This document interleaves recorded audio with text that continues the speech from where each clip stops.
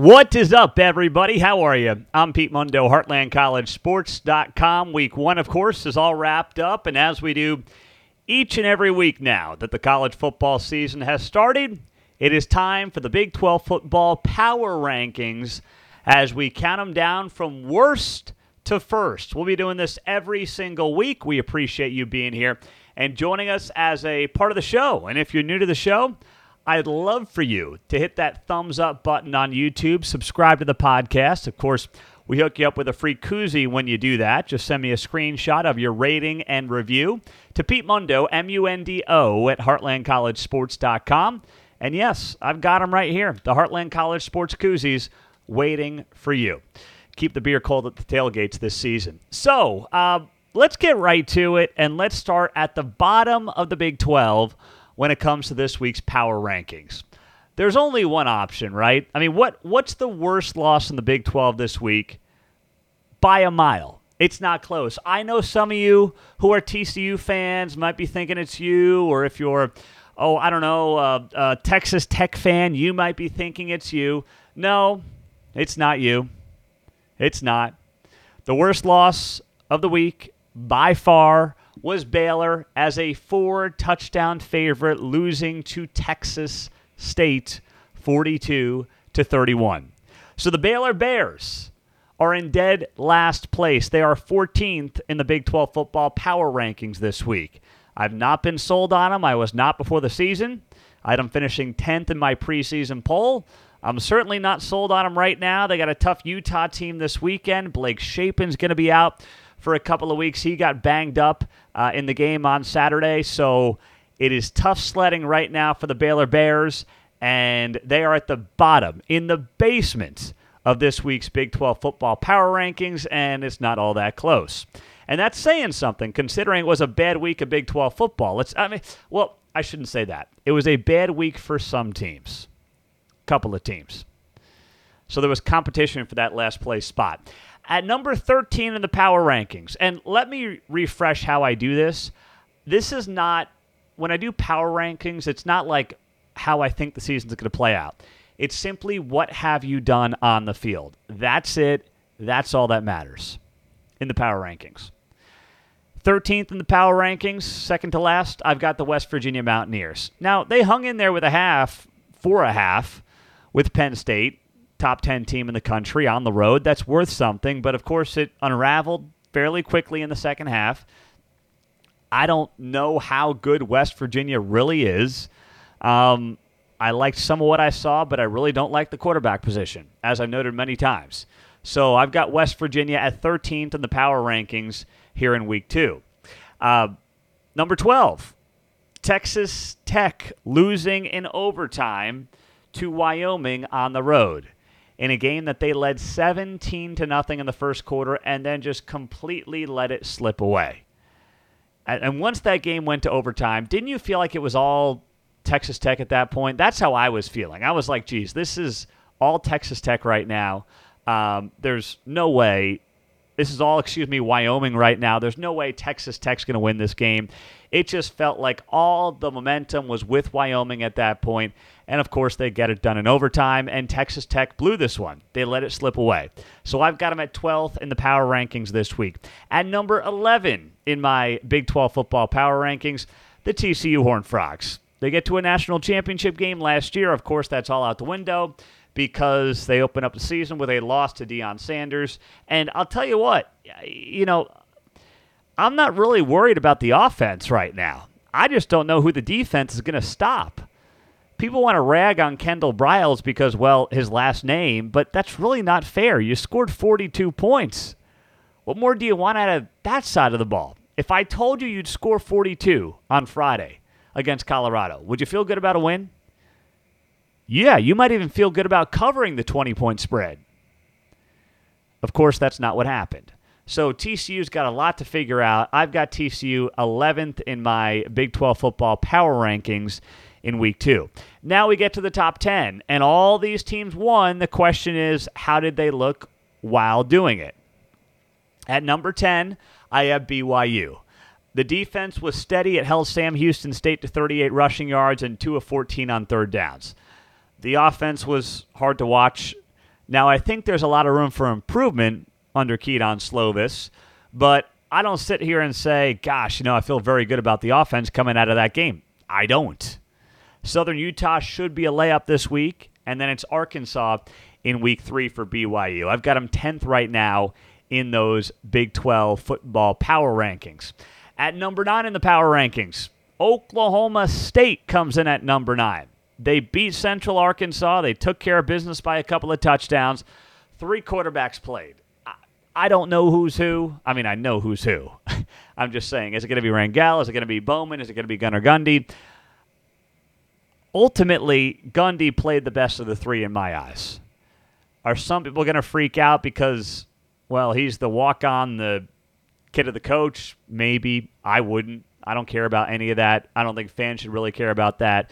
So his QBR was best of the bunch. I've got Oklahoma State at 9 in this week's Big 12 football power rankings. At number 8 in the power rankings, the Iowa State Cyclones come in the 8th spot. Now, Iowa State didn't have to really sweat anything this week against Northern Iowa. There's just a lot of new faces. Some of these guys have been in the program for a couple of years under Matt Campbell. Some of them are brand new. But a lot of new faces, and that's not the worst thing in the world after how the last couple of years went for Iowa State. You have last year, which was, the worst year under Campbell, technically, from a Big 12 record perspective, and 2 years ago was a massive letdown. After you get to a Big 12 championship game, the 2021 team was kind of just not as fired up, it seemed like, as the 2020 season. So new faces, new leaf for Matt Campbell, not a bad thing. I've got Iowa State at 8th in the power rankings this week. At 7th in the power rankings, I've got the Houston Cougars. If you had told me that Houston would score 17 points, I would have told you that, you know what? They're going to lose by a touchdown or 2. That didn't happen. The defense played well. It was a good win. Houston was an underdog in this game as well. So I've got Houston coming in at 7th in my Big 12 power rankings this week. At number 6, the Cincinnati Bearcats. Emory Jones, Big 12 Player of the Week. He was absolutely outstanding at quarterback. He's got his old buddy back, wide receiver Xavier Henderson. They played together at Florida, and Henderson had himself a career-high day, 149 receiving yards. So combine that with a defensive line that should be very strong, and I'll tell you what, they beat one of the better teams on the Big 12 schedule this week as an underdog. That's worth something. And I've got them at number... that was Houston who won as an underdog. Cincinnati destroyed Eastern Kentucky. So I've got them at number 6. I know it's Eastern Kentucky, but hey, they looked really good doing it, and Emory Jones was the Big 12 Player of the Week on the offensive side of the ball. Now we hit the top 5. Geez, you go from 10 teams every week to 14. You got to keep track of all this. We get to the top 5 of the Big 12 football power rankings for week 2. And here we go. Kansas comes in at number 5. The Jayhawks rolled over, of course, lesser competition against Missouri State. There's not much to take away from the game. However, they did it without Jalen Daniels, the preseason Big 12 Player of the Year, who's going to be back coming up this weekend against Illinois on a Friday night matchup. I can't wait to see him play. It's going to be a great game. And KU, I'm putting in the top 5 coming out of this past week. At number 4 in the Big 12 power rankings, how about Texas? They rolled Rice 37-10. Now, they got a little slow to start the game. I didn't think Quinn Ewers was outstanding by any stretch of the imagination. Defense was strong. It was basically a 37-3 game. And then fourth quarter came around, and Texas called them off. So the Longhorns, I've got them in the number 4 spot in the Big 12 power rankings this week. At number 3, UCF. Huge win to open up the season last Thursday night against Kent State. One of the more impressive performances in the league in week 1. You got to like what they're doing, on both sides of the ball.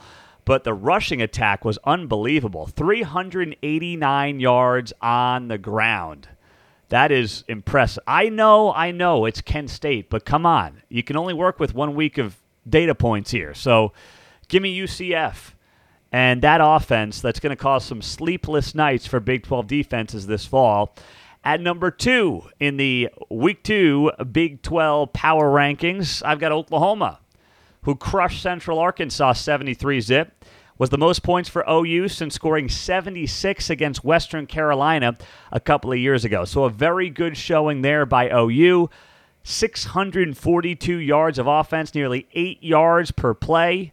I mean, it was as good as you could ask for if you're Brent Venables. Now, the non-con is a joke for OU, but you take it, you run with it, and that brings us to number 1. The Kansas State Wildcats, 45-0 win over Southeast Missouri State on Saturday.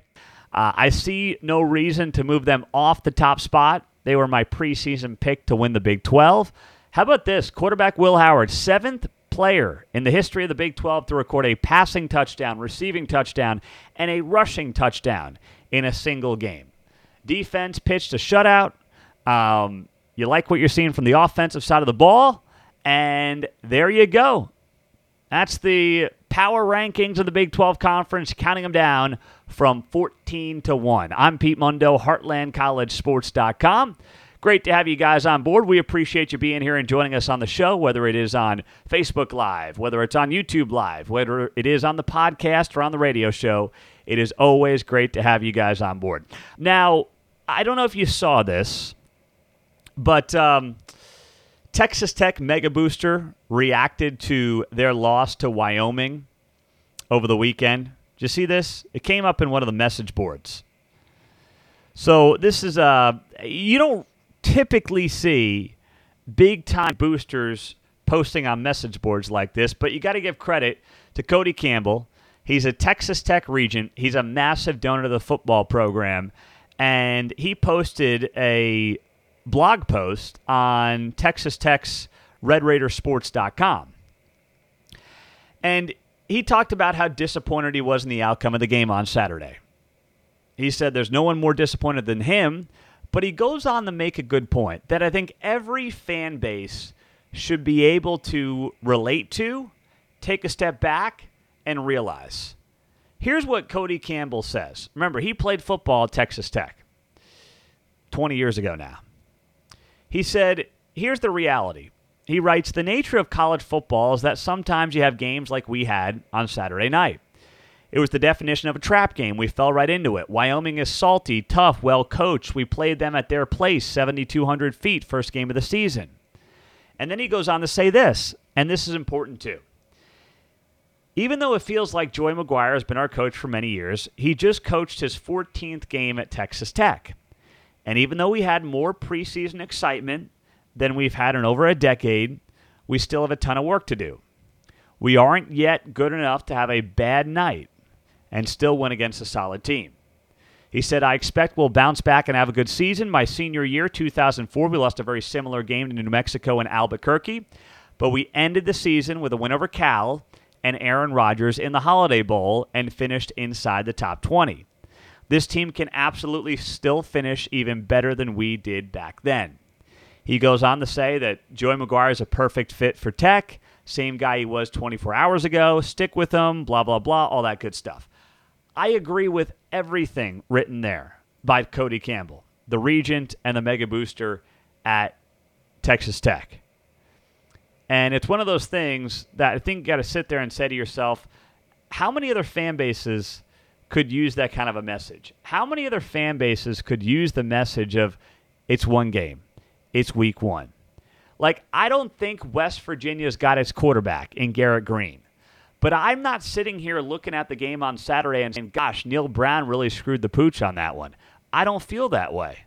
I don't think Neil did lose them that game on Saturday night. I don't think he had the horses to compete with James Franklin in Happy Valley.